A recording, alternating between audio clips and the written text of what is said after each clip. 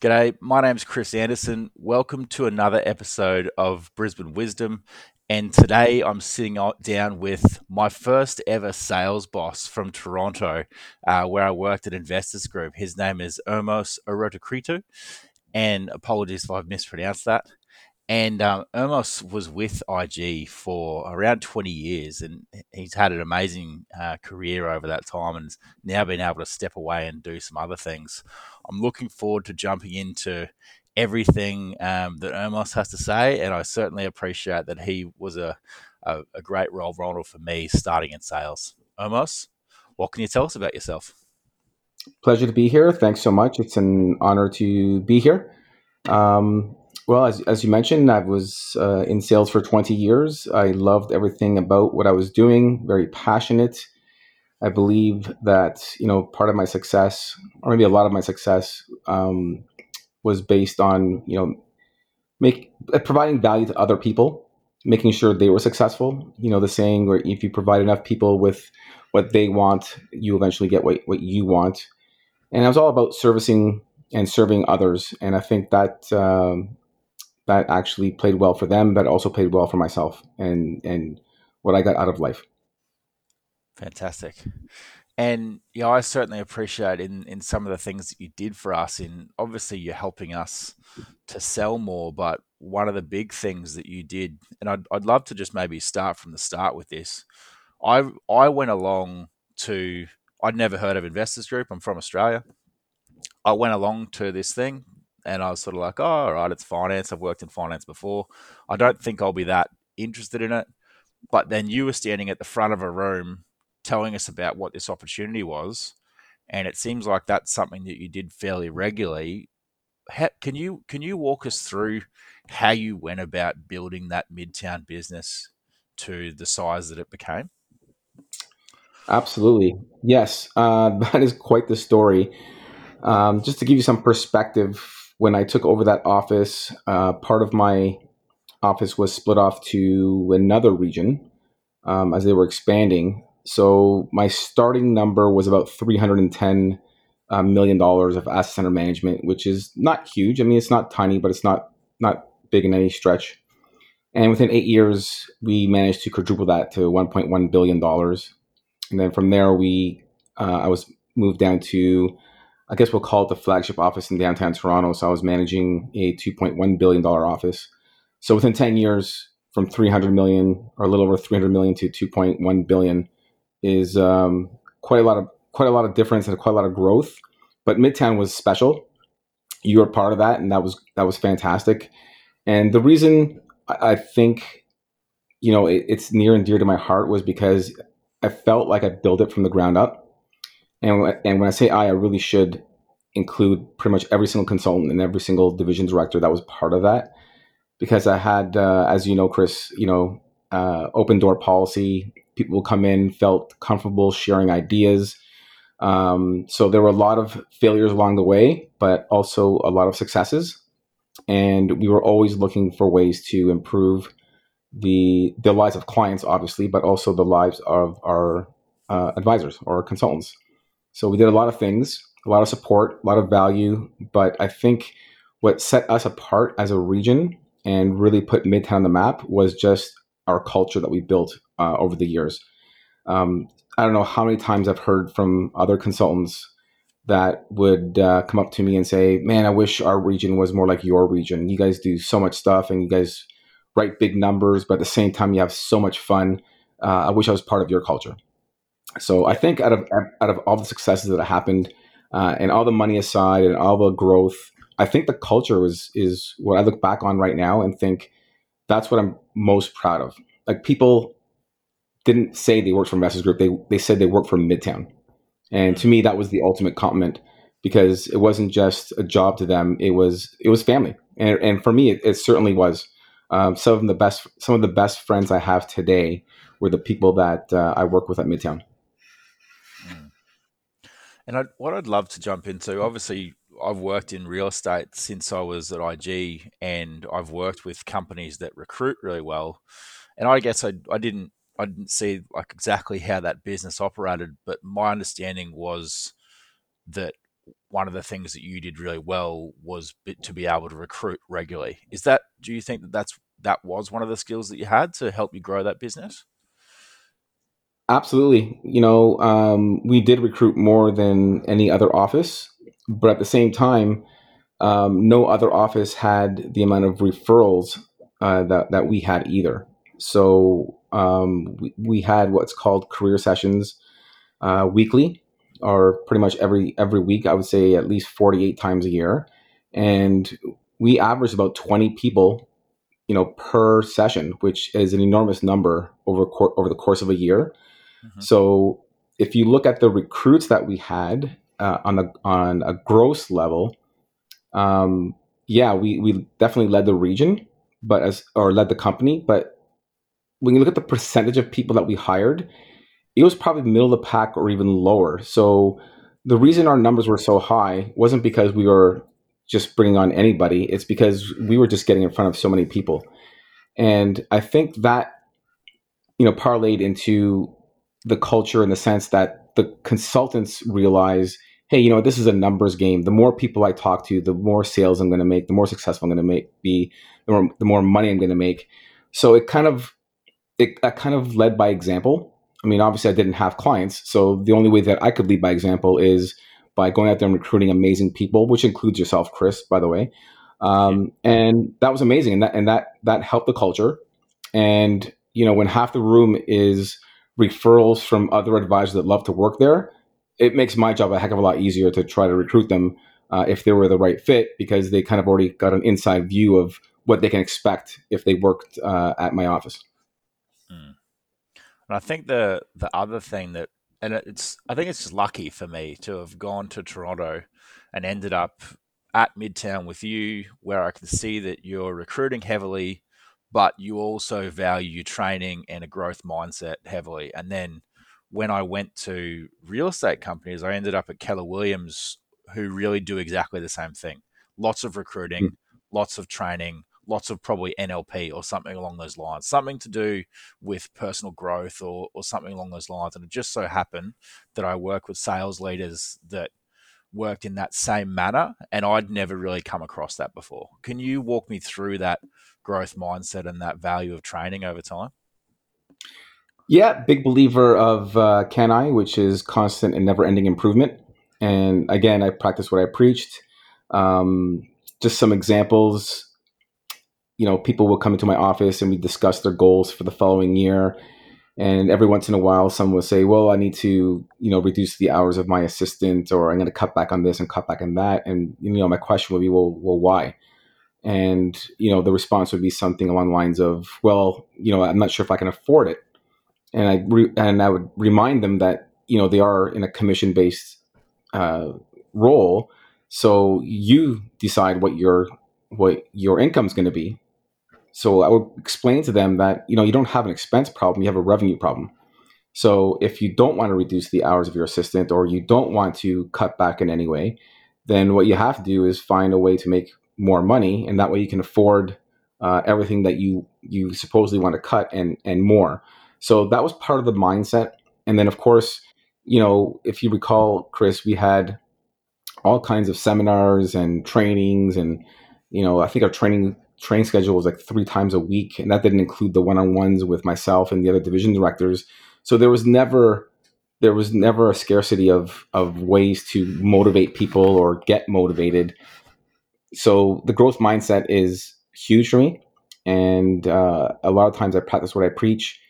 If you remember, I also had those weekly emails I would send out every single. I would send out. I think it was Sunday night, and I'd work on it over the course of a weekend. And people come to me sometimes, and they say, Ermos, you're wasting your time. Probably 10% of the consultants even read those emails, and it takes you like 10 hours to put it together. And I would remind them that, yeah, you know what? It's great that 10% of the consultants are actually reading it and maybe taking it to heart and maybe absorbing it and implementing it. But I said, part of the reason why I do it, it's not just for them, it's for me.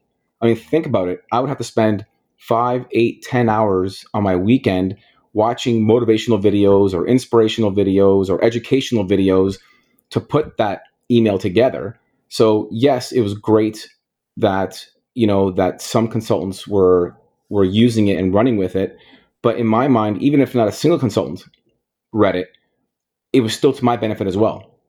So I continued with those emails for many, many years, because it helped with my growth and my development as well. Mm. Let's just talk about that growth side. I understand that your first role you were working as an accountant. Is that right, or something similar? Accounting background. I mean, I didn't have clients that did tax filing. It was more accounts Yep. payable, accounts receivable. Yep. So Yep. I was in an accounting department in a major hotel chain. Okay. And how did you end up in sales? Or how did you end up at IG? Was IG the first thing you did after that? Yeah, it was. It's an interesting story. So my office in this hotel was one with no windows. It was me and one other person, and one of the things which I enjoy doing is interacting with people and helping people and just having that communication. And I was getting none of that there. So I would walk in, and I mean, picture, like, imagine this. Not sure how the winters are in Australia. I'm sure they're a lot better they are in Canada. But as you know, in the winter months in Canada, it gets dark at maybe what 4 p.m. and the sun doesn't come up until like 8 or 9 p.m. So that there or a.m. Sorry, like there will be days where I'm driving to work in the dark, and I would park underground, and then I would walk to my office. Lunch I would have in my office, and then I would leave the office at whatever 5 or 6 p.m. And as I'm leaving, it's still dark. So there will be times where I might not see sunlight for 3 or 4 days unless I decide to go out for a walk, in the afternoon. And I was slowly dying inside. I realized this wasn't something that I enjoyed doing. I was okay with the number side, but I didn't feel like I was making a difference, and I knew that I wasn't going to be there long term. Now, it turns out that I was investing. I was a client of Investors Group, Hmm. and my consultant at the time, his name is Don Mulvey. He had the group RSP for our company, Hmm. and we always had great conversations. And I would ask him questions about finance, and I did a lot of stuff on the side. So I was learning stuff about finance and investing and insurance and estate planning and tax planning, all for fun. I wasn't doing it for obviously money generating reasons. I was doing it because I actually enjoyed it. Mm. And then it came to a point where I start asking Don, is Investors Group hiring, and what does it take to become an advisor? And then one thing led to the other, and next thing you know, I ended up being in a career session just like you did, Chris. And there's a gentleman at the front of the room, and he was explaining how this business works. And I'm like, a light bulb went off. I'm thinking, this is exactly what I want to do. Like, here's an opportunity to make unlimited amounts of money. And the only way that I can make money is by helping other people first. And to me, this was like the perfect combination. I just love the idea that you can, you're building, as you work your first year, you bring on 25 clients, you're getting paid on 25 clients, but then you go out there and you work your second year, you get 25 more, but now you're getting paid on 50 clients, and it's just something you can grow exponentially over time. Um, so to me, that was very appealing, and that's how I started 20 years ago as a financial consultant. And during that time, I did pretty well. Won some awards as a consultant. And about 5 years in, I became a division director. And then 5 years after that, I became a regional director. So my path was pretty meteoric, I guess. Um, but I enjoyed every minute of it. I did up until the last maybe couple of years where some new leadership came in, and in my opinion, really did a number on the culture. The All the other stuff, the cuts was fine, but when the culture started to die, I realized my time there was limited, and I really wanted to change because I wasn't happy, and life is way too short to not be happy. And that's when I decided to move on, and that was about February 27th of 2020. So I guess about a year and a half ago. Hmm. I think I when I first met you, I guess I could really appreciate the way that you did things because I could see some similarities in the way that I do things. And I'd just come from working in management consulting that was in a nice office in a good company, but I realized that I'm not a great person to just sit there and write reports all day. And so I really benefit from people around me that have a positive mindset and for me to be able to infect people with a good mindset. But I also realize that the way that I am, if I'm not feeling well, I can make people feel really bad as well. Like I either way, I am infectious. Do you know what I mean? And Right. so if I'm in a bad environment, I that really hurts me, and I really know how that feels. So yeah, I'm sorry to hear that that was sort of what happened over time. But no regrets, Um, Chris. None at all. yeah, and so I guess thinking back over everything that you did there, just as you were speaking, was the weekly newsletter called Exponential Growth or something like that? I believe it was something exponential. Yes. That's There what it were sounds like. several pieces that I would send out on a weekly basis, and I Yeah, do believe the word exponential growth was in there somewhere. yeah. And so, how's it been for you to have a look at options after you've been there for such a long time to reconsider what you want in your life? Oh man. Again, it's just so eye opening. Um, too many people spend too much time being bitter when they should be spending time getting better. And I look at all the years at Investors Group, and even though I didn't leave on the best of terms with the firm, I am so grateful for the time that I spent there. I learned a lot, and I think, not I think, I know for a fact that, going through what I did at Investors Group over those years, and I'm talking about the good times, the personal growth, and all that stuff. Um, it really set me up for what I believe is the next evolution of my life, which is it's gonna be exponential, and it's already started to be exponential. Um, it's interesting. I was so immersed in the IG culture that it literally took me 2 weeks to get that out of my mind. So even though I left on February 27th and I was looking for other opportunities, for 2 whole weeks, it just seemed like my thought process still revolved around, Investors Group and just people there and emails, and because when I was in it, I didn't really notice it, but I look back now and I'm thinking I would go on vacation and I would still check emails.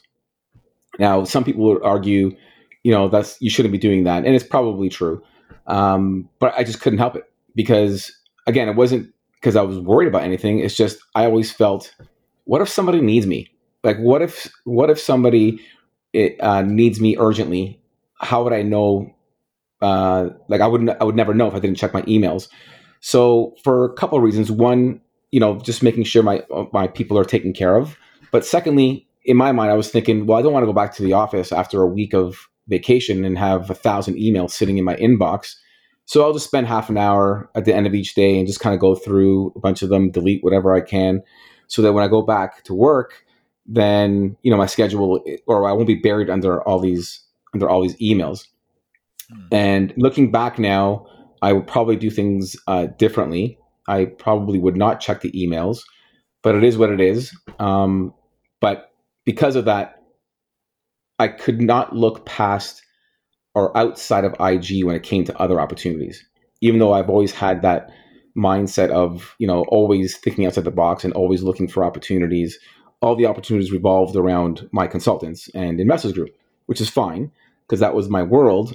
But now that I'm out of IG and I got a chance to clear my head of all the IG, we'll call it clutter for lack of a better term, then I started looking around and thinking, I just cannot believe how many opportunities there are out there that I'd never seen before. And I can tell you, Chris, without a doubt, that if I was still working at IG, I would have not noticed these opportunities. So, in a very short period of time, I've become a franchise owner. I've become an author. I've teamed up with some amazing people like Les Brown. There's a book coming out in October, which I'm proud to be part of as well.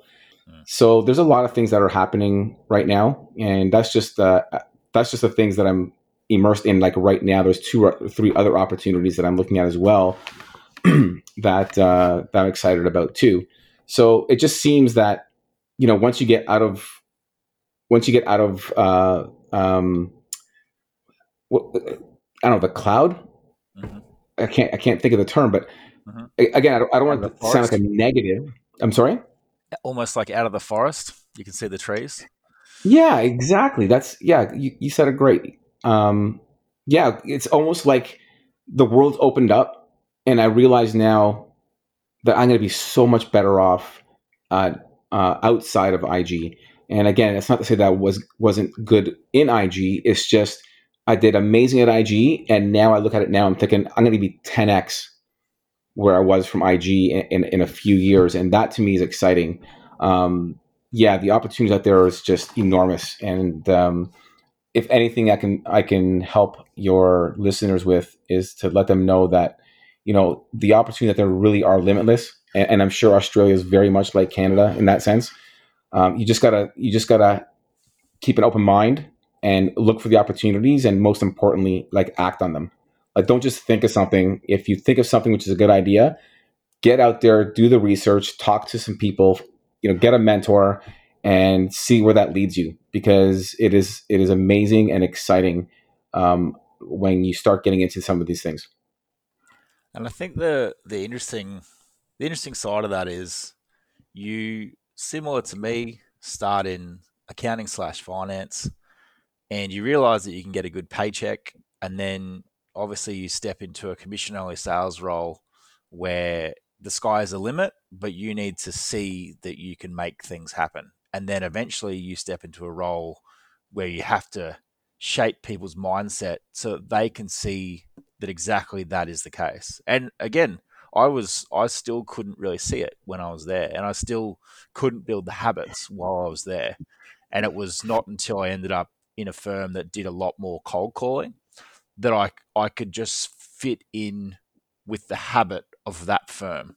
And it again, it was culture that helped me fit in there, because I could see that it was on an auto dialer.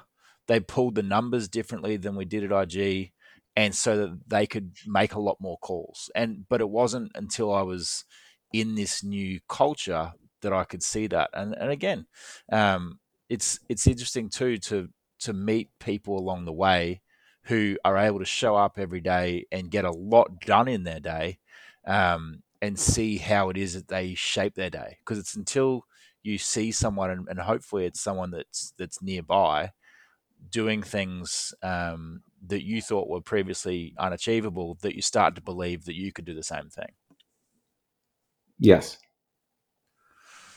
And I sort of wonder how it is that you start each day or go about each day to keep the mindset that you have. Oh man, it really is the little things, Chris. It truly is. Um, I wish I can say I wake up and meditate for 5-10 minutes. I've tried it. It's just not my thing. Yeah. Um, and again, there's people out there that swear by it, and I believe them. It's just not my thing. So that's not what I do. But I do listen to a lot of motivational people, and not just the raw stuff. Motivational in the sense that something you can sink your teeth into and apply. So Robin Sharma has this thing called the 5 a.m. Club, Mm. and at first I thought that was just an insane, absolutely insane concept. Like who the heck wakes up at 5 o'clock in the morning? I was the guy that woke up at whatever 7, 8, hit the snooze button a couple of times, and then like last minute you get up, and you know me, Chris, too. I'm motivated, so it's not like I don't want to go to work. I Mm. just needed my sleep. Mm. And what happened was I gradually got there. I started waking up at 7. Set my alarm for 7, and make sure I had something to do right away, whether it's working out or reading something motivational or whatever it is, and then I got to 6:30, then I got to 6, then 5:30, then 5. And for a while, maybe a couple of weeks, I needed my alarm clock to wake up at 5. But now it's just my natural biological clock gets me up at 5 o'clock. And it's crazy because you can set my wake up time 2 o'clock. I wake up and I look at my phone and it's like 4:55 or 5:10. Like it's always within that 15-minute window. And it doesn't matter whether I go to bed at midnight or whether I go to bed at 9:30, 10 o'clock. My body just knows to wake up at 5 a.m. And I wake up at 5 a.m. and I feel refreshed and I feel like I'm ready to go. So the first thing that I always do is I always do something that's going to kind of get me going. So the great thing about waking up at 5 a.m. is you never have an excuse not to work out. If you wake up and you have just enough time to get ready for work and you go to work, well, good luck trying to squeeze in that 1 hour workout because you're always going to find an excuse that you have no time or you got busy at work or for whatever reason you're too tired at the end of the day and you can't work out. Well, when you wake up at 5 a.m., you're basically giving yourself a probably 3 hour head start in the world. There is no excuse not to get that workout in. So I did manage to get myself into the best shape of my life at age 50 because I removed the excuses of working out every day. So that's one thing that I do is I work out. If not the first thing that I wake up, certainly within the first couple hours, I'm working out. So there's no excuse there. Mhm. I go on my Instagram. I usually post something inspirational. Again, not necessarily for my followers, but I do it for myself. I do a little bit of research. I get myself pumped up. I get my mind set properly and ready to go to start my day. And throughout the day, if I have time, I do like to listen to a lot of Audible, mostly business related. Again, mindset type stuff. So those are the kind of things that kind of get me going and keep me going throughout the day. So I don't watch TV. If I watch anything, it's going to be YouTube videos on things that interest me, things that are again motivational or inspirational or educational. Um, I do watch Netflix. I do watch some movies here and there, but for the most part, I truly believe that motivation is like bathing. It's required daily, Mhm. and I don't do it because I feel like I have to. I do it because I truly, I love this stuff. I live and breathe it. I wish more people would actually do it, and I think if they took the time, they would realize that it does really make a difference in people's lives. Mm. And what did you find? Like, let's say for people who maybe don't have a daily habit or maybe walk into the office a bit flat, when you obviously had 20 years or probably 10 years when you were in a management role at IG, where you would meet people who would come in with a certain mindset and then they would change over time.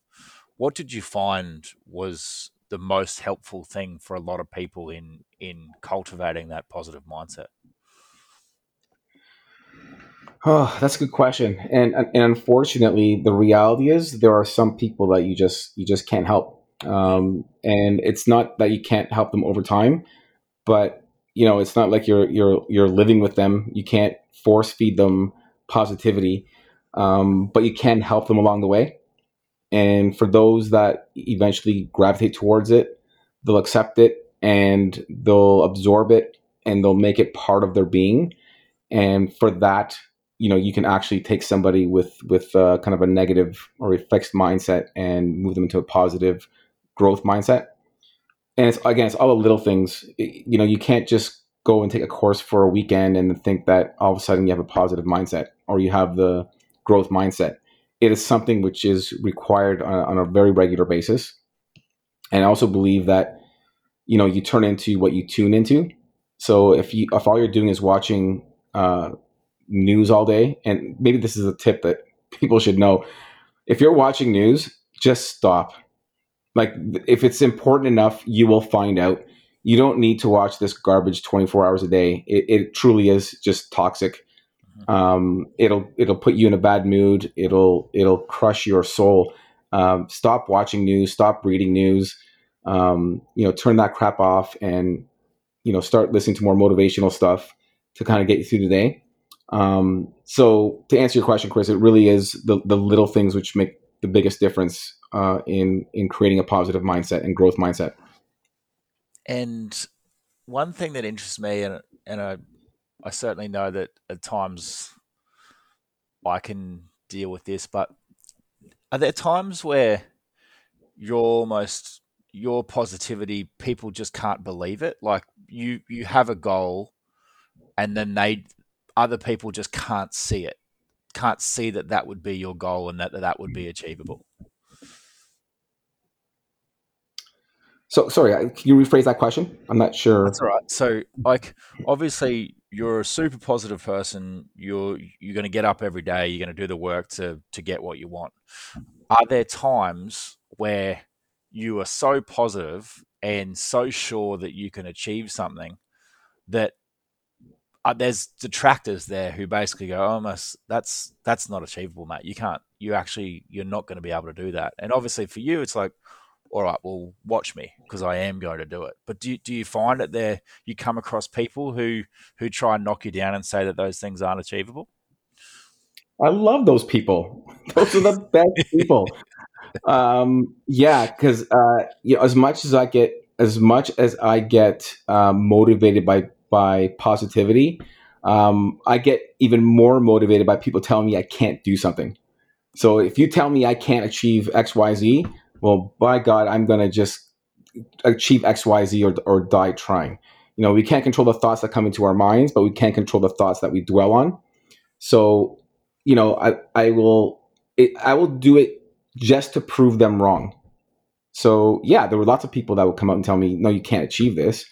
And I loved proving them wrong. And, at the end of the day, it really, if it's to be, it's up to me. And if I believe that I can do it, then I'm definitely going to do it. And it's happened so many times in my life that now I've reached a point where I truly believe that there's nothing that I can't accomplish if I want it bad enough.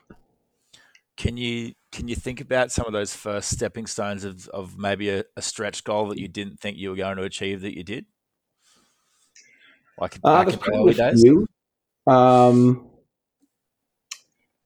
I think so. I'm not sure if this was necessarily a goal, Hmm. but okay. So yeah. So not sure if you're aware of this, Chris, but there was rankings at Investors Group. They used to rank all the regional directors from 1 to 120 or 125, whatever there was at the time, Hmm. and depending on an array of different results, you'd move up or down those rankings depending on how well you were doing. And again, there's a gentleman that his name is Bill Charles, and he was the VP or actually he was the executive VP at the time. And I was winning those awards as a division director, Hmm. and he knew how much I enjoyed competing and winning those awards.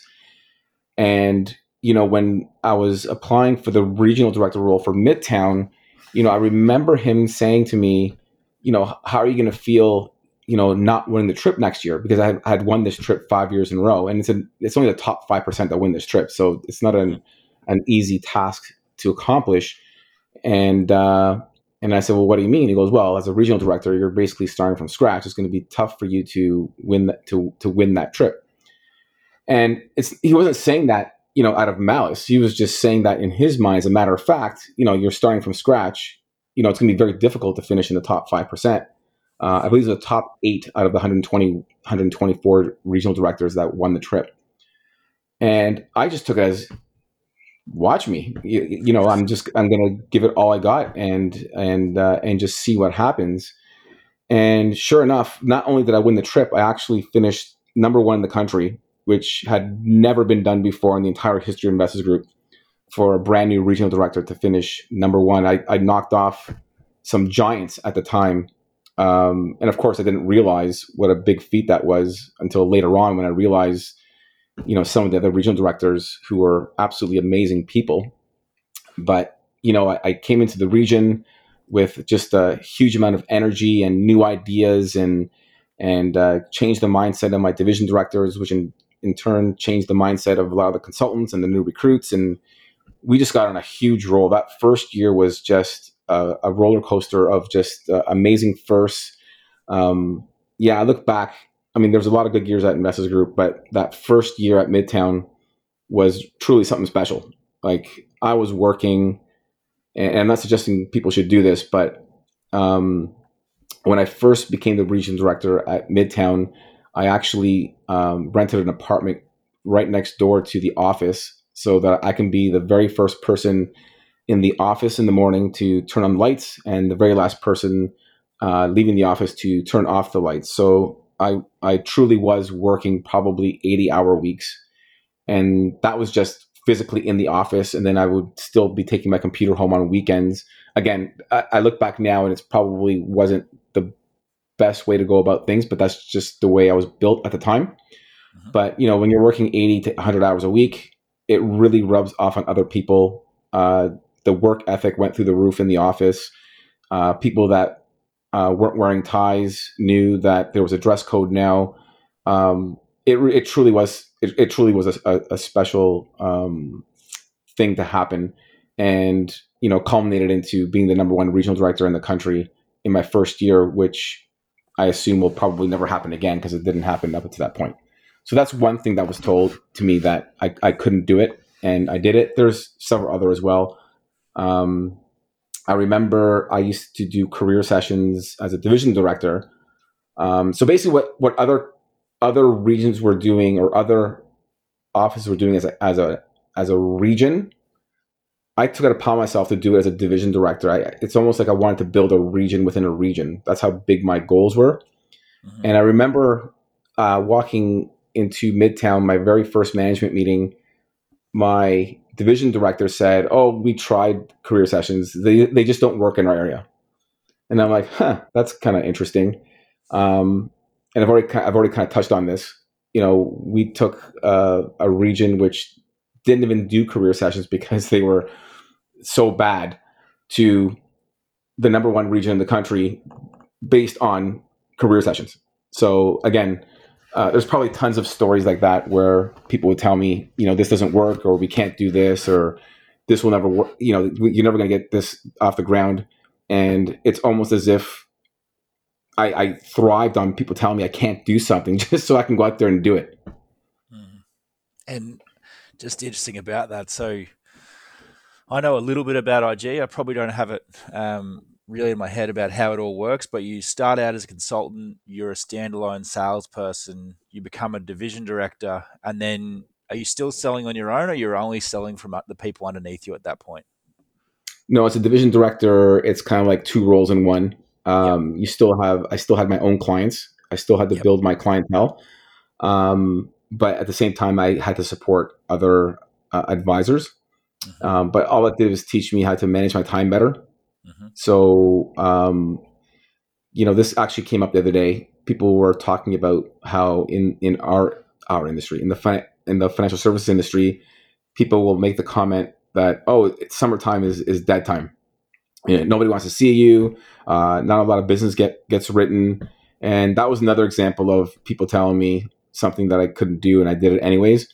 I had a fairly big division as well, so January and February was RSP season Hmm. in Canada.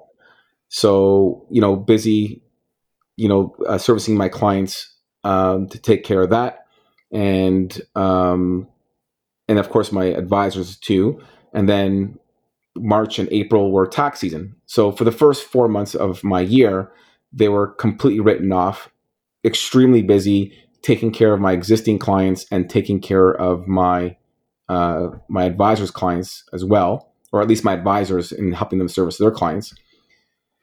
And then the only time I could actually had a chance to prospect for some of my new clients was summertime.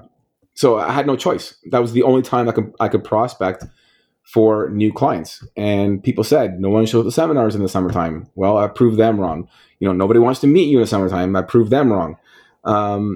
Everything they told me about, summer being slow, I proved them wrong. I was, even with a division, I was still ranked among the top 10 consultants in the region, based on my personal numbers. It had nothing to do with my division. And I would say probably 60 to 70% of my total business was written in the summertime. Awesome. And I think the one thing that's interesting obviously, again, I've worked in finance, work in real estate now, and I find it interesting that a lot of people who've grown up saying that they're the salesperson and that they've got really good personal numbers are not necessarily willing to step into a role where they're not doing anything on their own. How did you go Hmm. from giving away all of your clients to then managing division directors and salespeople or Oh consultants? my God, Chris, that was so hard. That was so hard. Unless you actually go through it, I don't think people will understand. Because for me, my clients, and this is kind of might sound cliche-ish, but they were very much like part of my family. Um, I was very much about building the relationship with my clients. I didn't want to be the guy that just came in, talk numbers, and then just walked out the door. Many times I did things that were not good business sense, but it was good relationship and just being a good human being sense. Example would be, some advisors say, I refuse to meet people in their homes. It's not a good. It's not a good time spent having to drive there and back. And business wise, it makes absolute sense. But the reason why I enjoyed meeting my clients in their homes was because they felt more comfortable. Mm. I would get a chance to interact with their kids. You look at the pictures on their wall, you find out what's truly important to them, whether it's fishing or hunting or sports. I just found that, visiting my clients in their homes really opened them up a lot more. And a lot of times it included some drinks and dinners that were served, and we just laughed. And what should be just a meeting talking about finance and their money ends up being a conversation about life lessons and how they grew up. And they talk about their vacation, and they show me pictures of their grandkids. So they really opened up. So my clients to me were like, I cherish them. I cherish the relationship. And when I had to give them up, that was probably the hardest thing I ever had to do at Investors Group. And like I knew I had to give them up. There's no possible way I could be servicing all these clients and at the same time managing a huge office. So it was inevitable, and it was very hard. And believe it or not, like years later, a month ago, I even got um, a call from an ex client who's still an IG client with a very competent advisor, by the way. And she still calls me out of the blue just to pick my brain and ask me questions. My advisor said this, but what are your thoughts? Because I really trust you. And remember, she hasn't been my client for 12 years. Mm. 12 years, Chris. She hasn't been my client officially, and yet she still thinks about me and reaches out and just to ask me a question about her about well, she was asking about a pension that she has at her work. Mhm. So yeah, that was extremely difficult. um yeah, I mean, obviously I got through it, but looking back now, I can honestly say that was, to this day, one of the hardest things I ever had to do was to give up my clients. And so you went from division director, still in sort of top 10 in the region for your own personal work as well, to giving up all your clients and running the region and then becoming number one across the country at Investors Group as a regional director. If you pick out sort of the top three things that you did that year, apart from working 80 to 100 hours a week, what was it that got you that amazing result? I think it was instilling the belief. It was almost, not even almost, it was us against the world. We were this tiny region, insignificant. um, you know we didn't have any heavy hitters. Like, we didn't have any massive advisors with huge books of business. It was just a bunch of blue collar, mostly younger advisors that were hungry, and they were just looking for someone to come in and lead them. And it I think back now and I'm thinking, like, that was, for me, that was probably the best scenario to walk into, because there was a lot of people in the first 3 or 4 years in the business that were just looking, and they were thirsty for some leadership. And not just leadership in, oh, here's a concept, or yeah, work harder, like leadership in the sense that instilling the beliefs that they're worthy to get these huge $1 million clients or close a doctor or dentist or whatever it is. So, probably the first thing was to really get my division directors or to rally my division directors. Like they were basically my generals going into the field and, passing on the message or supporting that message on a regular basis. So putting the right people in place was very important. So made some changes at the division director level. Brought on some hotshot division directors as well that were hungry to be able to train the other advisors. So that was definitely part of it. It all started with the management team, and then from there it was creating all this support.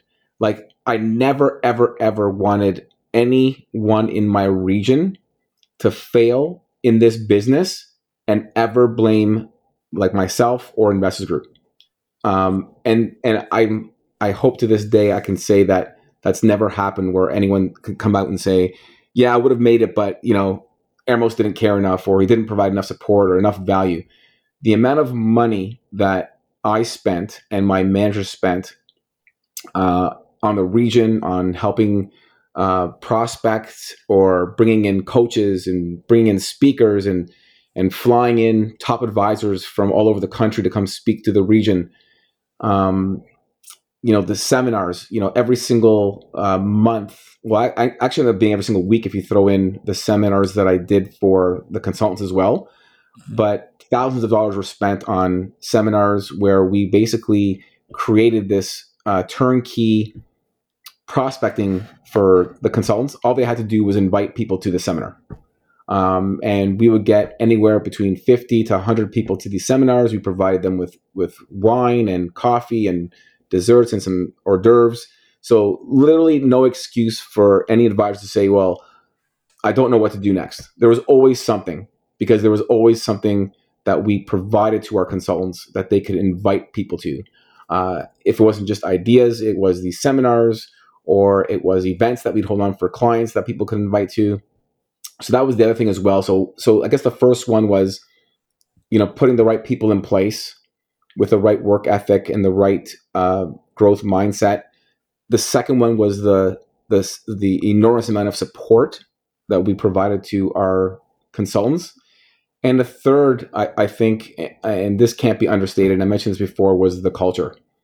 A lot of times, I would head out for, lunch or dinner at Midtown, and I would peek into a restaurant, and guess what? There'd be like 7 or 8 Midtown consultants just hanging out, having a beer, sharing a plate of nachos, and discussing ideas and concepts. And to me, I wore that as a badge of honor and pride. And like, you know what? These guys have families to go home to, but you know what? They want to hang out with their colleagues and share ideas, and you know what? Even some horrible failure stories too, right? And that's okay too.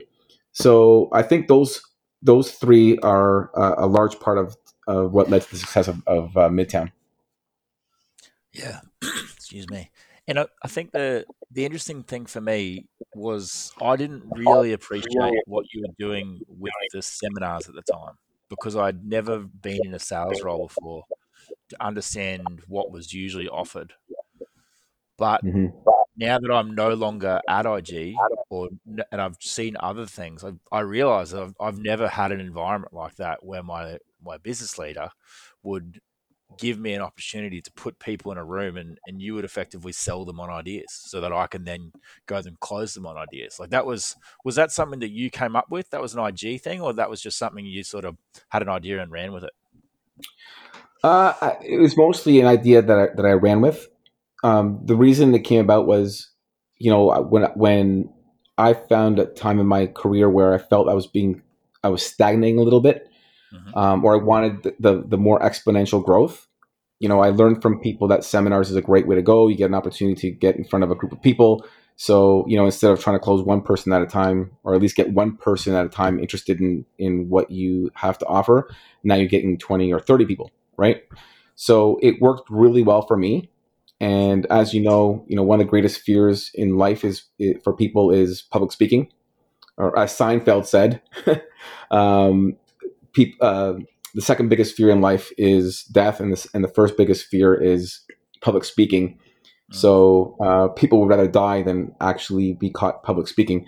So I knew there were a lot of barriers to being able to take advantage of these seminars, and I wanted to remove all those barriers. So I was willing to do all the work, and all the consultants had to do was just basically invite people. And the beauty of it was, there was no pressure to bring out a huge amount of people. For anyone who's done seminars in the past, it's almost like, unless you can get 10, 15, 20 people out, it may not be worth your time to do all this work and give this presentation for, say, 5 or 10 people. So another problem for the consultants were, even if they were comfortable delivering a speech or a seminar presentation, well, what if they do all this work, spend all this money, and 5 people come out? It looks bad on them. So I even removed that pressure from them. Was, okay, you know what? I don't really care. Invite one person out. Invite 2 people out.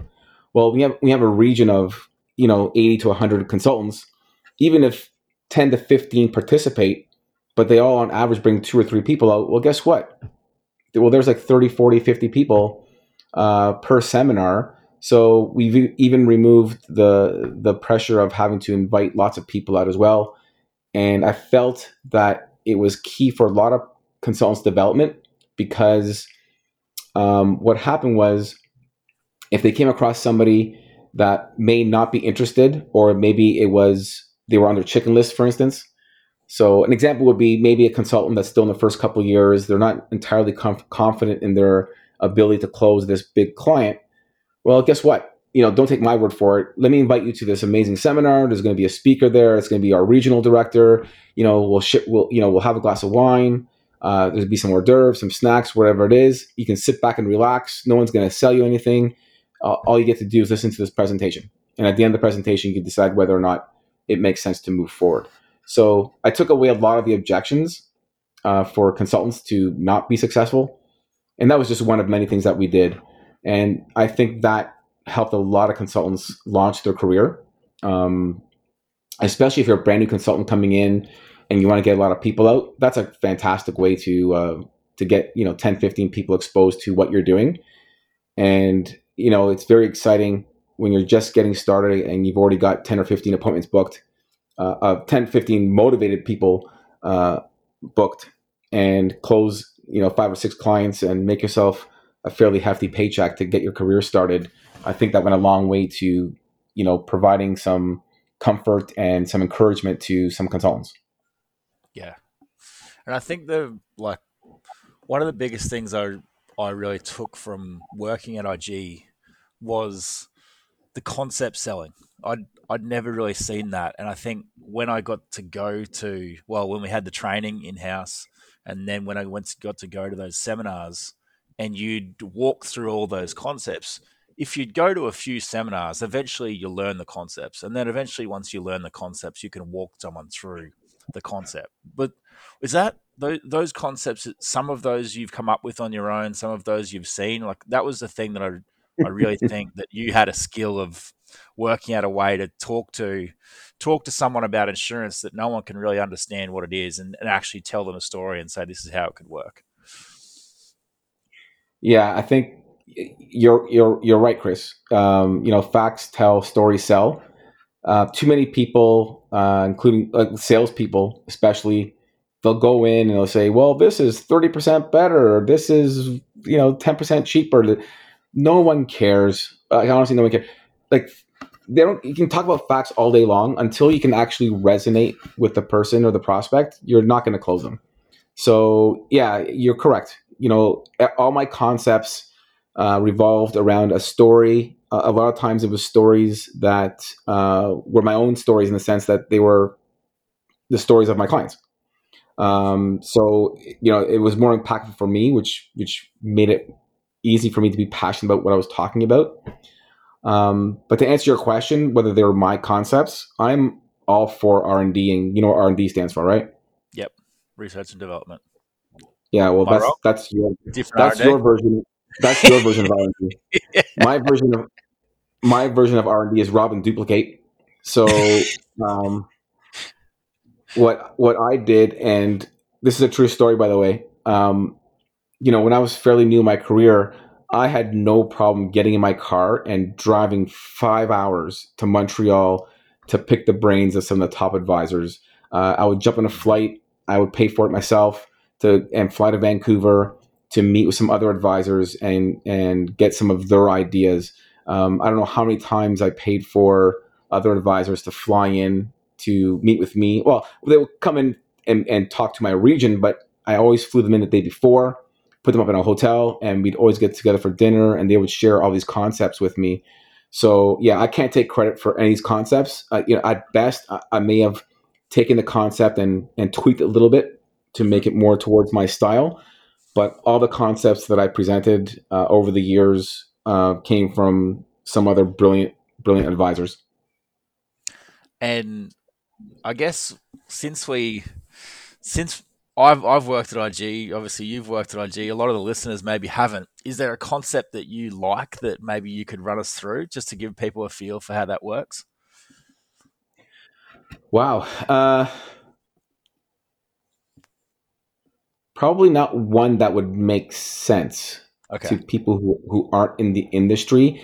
Yep. But what I can say is, what I can say, Chris, is that I'll kind of give an example of how I brought things to life. So, Mhm. true story. I'm sitting with a couple. Um, they were referred to me by some other clients, and I remember having this conversation, and they were amazing clients, really nice people, not a ton of money, but I also love dealing with people that were just good people. Yeah, I fired $1 million clients and kept clients with $50,000 simply because I just enjoyed working with them. But I remember, we're having this conversation about their finances, and their kids were in the corner and they're kind of playing with their coloring books or whatever they're doing. They're being well behaved, and we're talking about tax savings and vacations and that kind of stuff. And it turns out, I would always ask questions to get them to open up about, what motivates them, what are their hot buttons. And they mentioned, oh, a couple of weeks ago we were at Disney, and then all of a sudden, they're talking about Disney, and their eyes light up, right? And the kids start going crazy. Oh my god, yeah, Disney, right? And it was a moment, and I'm like, wow, like they must have had a really good time because this entire family here is just going crazy talking about Disney, and they started showing pictures, and so clearly Disney was, something which was very emotional and impactful for them as a family. And of course, I asked the question. So do you plan on going again next year? And they said, no, no, we can't do that. And I said, why not? Well, because it costs $5,000, and we just simply can't afford to be going to Disney World on a regular basis. So yeah, we don't know if we can ever go again, or when we'll go be able to afford to go again. So I asked, how much does it cost, or how much did it cost you? And this was $5,000. This was probably 10, 15 years ago, so it probably costs a little bit more now.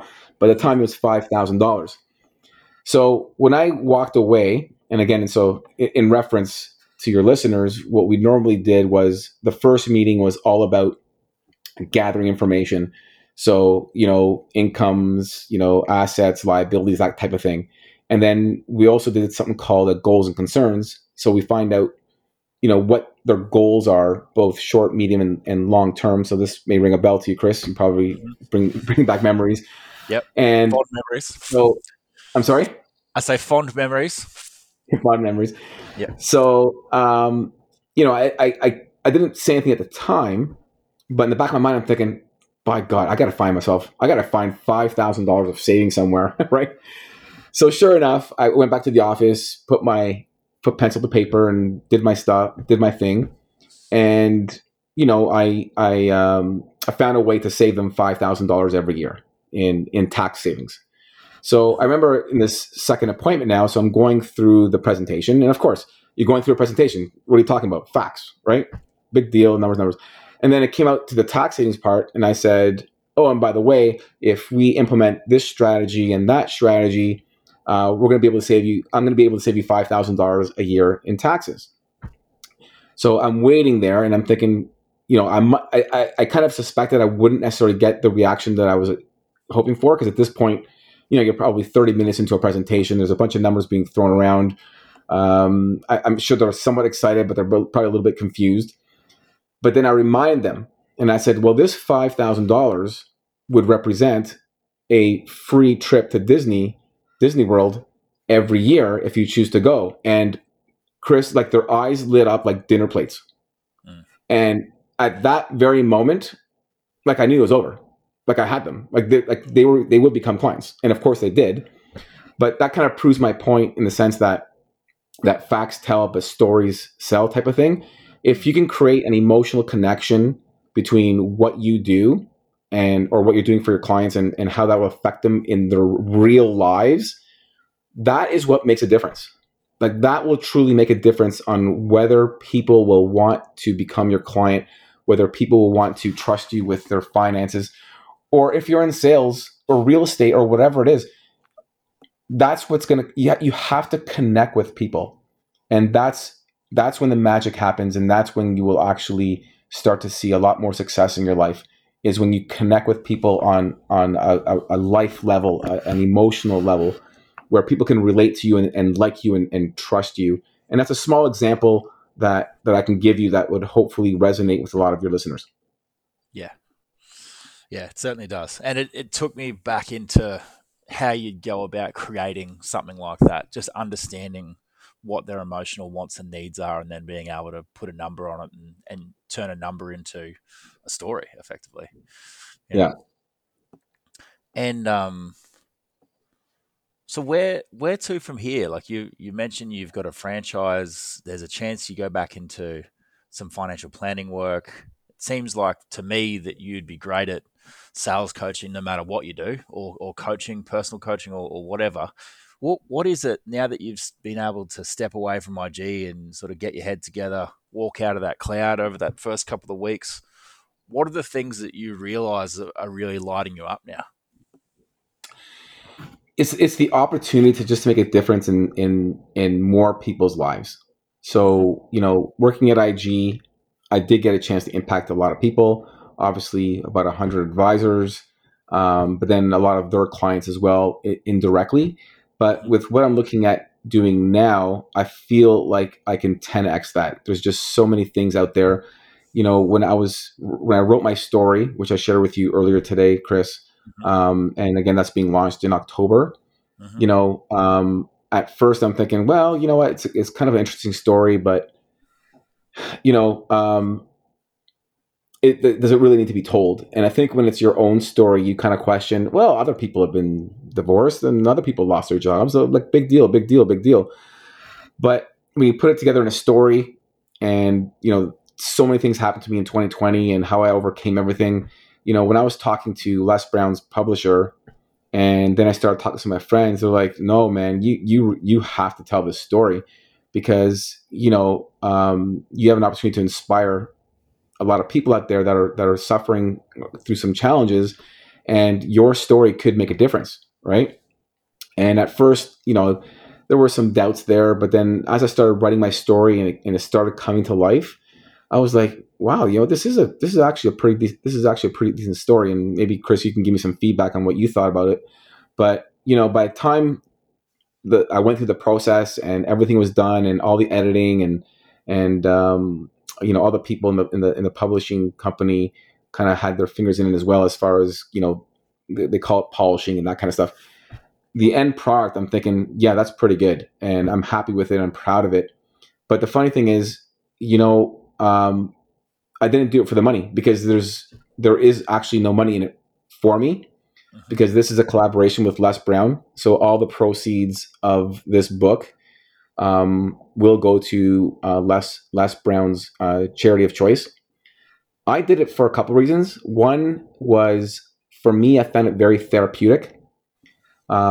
Just being able to kind of tell my story and put it on paper, kind of get me to walk through it and think through everything that happened to me.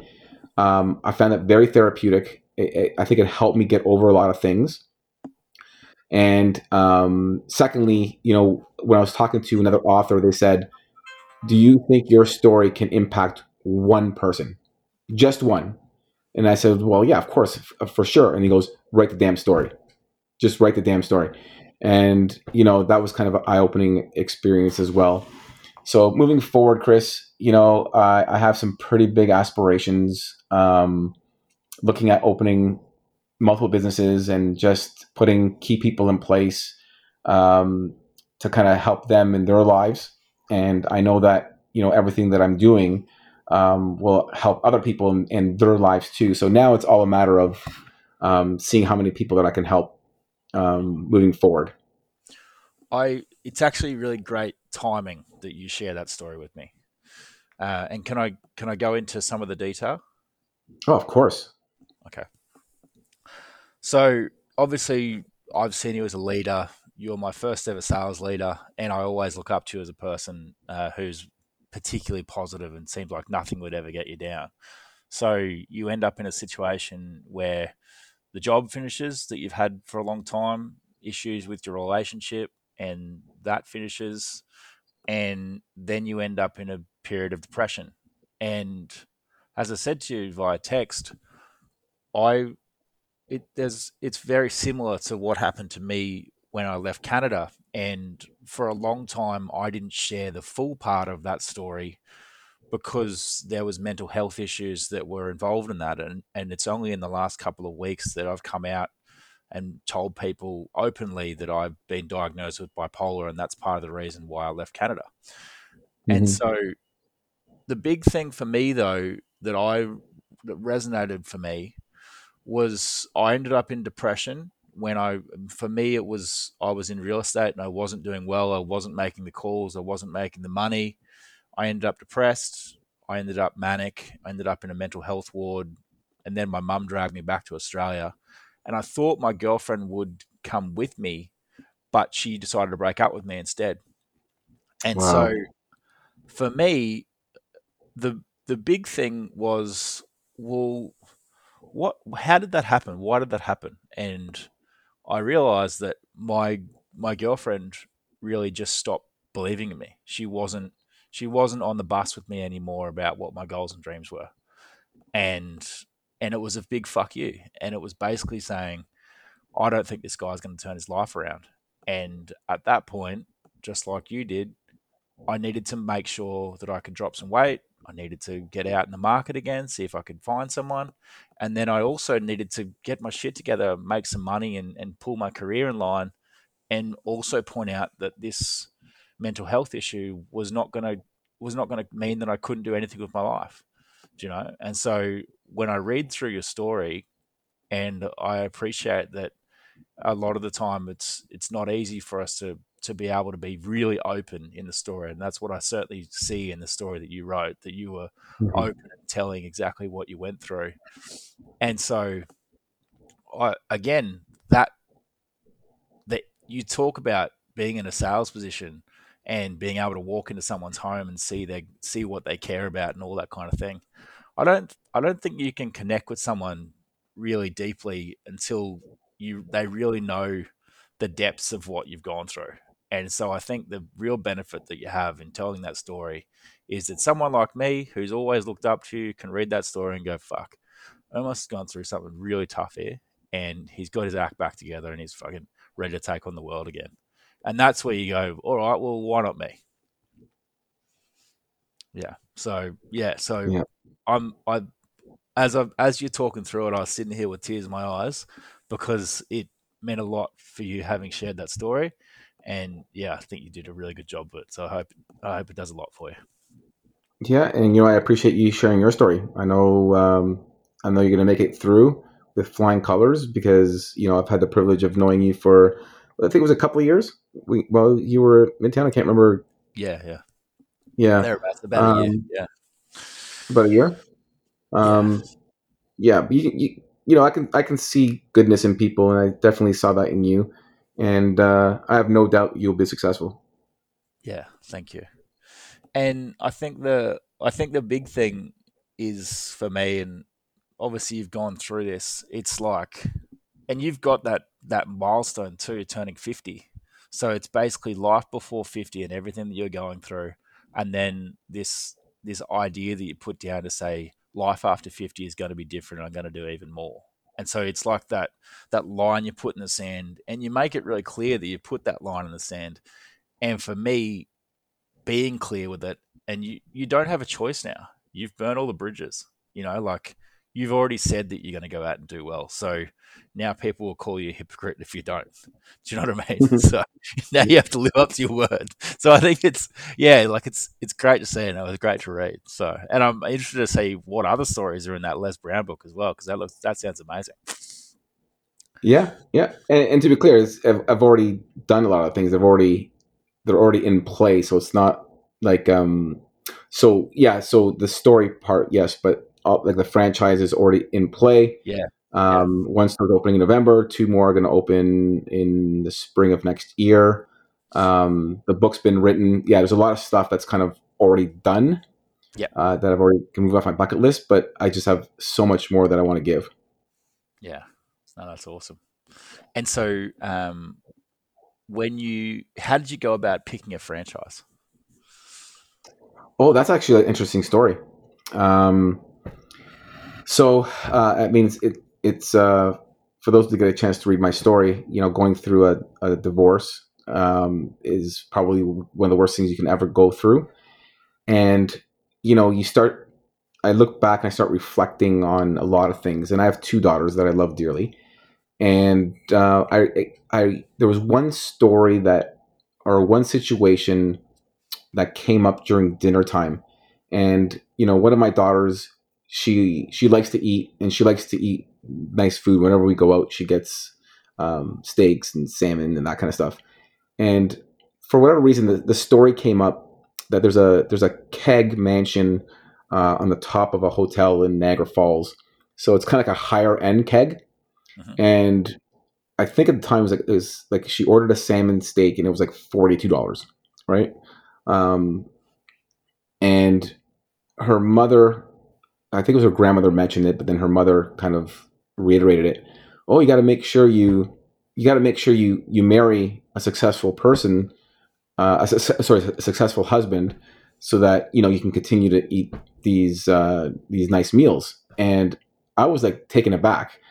Like, believe me, I'm no feminist or all that kind of stuff, but I was like a little bit offended in the sense that, like, why would you tell my daughter that if she wants something in life, she has to depend on her husband to get it? And I'm like, no, she can go out, make her own money so that she can buy her own $42 salmon steaks at the keg. That's what I said, right?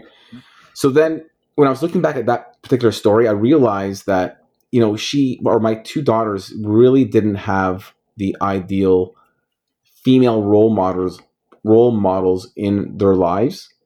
So when I was looking for a franchise, I mean, obviously as an entrepreneur, I'm looking for something that's going to make money. Hmm. That's got to be part of it.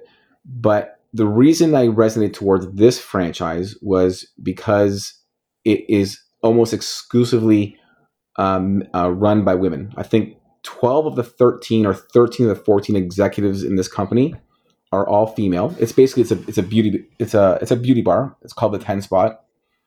Um, and something like 90% of the franchisees are also women. Hmm. So I'm thinking this is like the perfect marriage. This is no pun intended. uh, so here's an opportunity to start a franchise because I was doing research on many franchises. So I love the culture. I love the numbers. Opportunity to expand in Canada and also in the US because they just started expanding to the US as well. Hmm. And I'm thinking this is something that I can build, and then eventually I can pass, if they choose to, I can pass these franchises off to my daughters. Hmm. And it's a wonderful way to surround themselves with all these empowered, ambitious, successful women.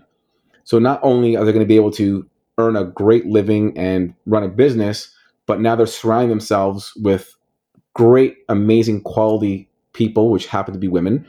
And in their case, will be fantastic role models for their future. So that's how I ended up with this particular franchise. It was kind of like it kind of hit two parts of what I want to achieve. One, the franchise entrepreneur side, but at the same time, it was an opportunity to surround my daughters with really good, positive, ambitious female role models. So that's how I ended up with that franchise. Awesome. That sounds great. And yeah, hopefully your daughters can come to appreciate it over time, just what you've offered them. Hope And so. They're at that age right now where they don't. I don't think they appreciate anything. They're 17 and 14. and we've been speaking for a little while now, so I certainly don't want to take up too much more of your time. But is there anything else you'd like to go through before we wrap up? Um, I think maybe I'll just leave it off with if people really want to make a difference in their lives, you know, change your mindset. You know, definitely have a growth mindset.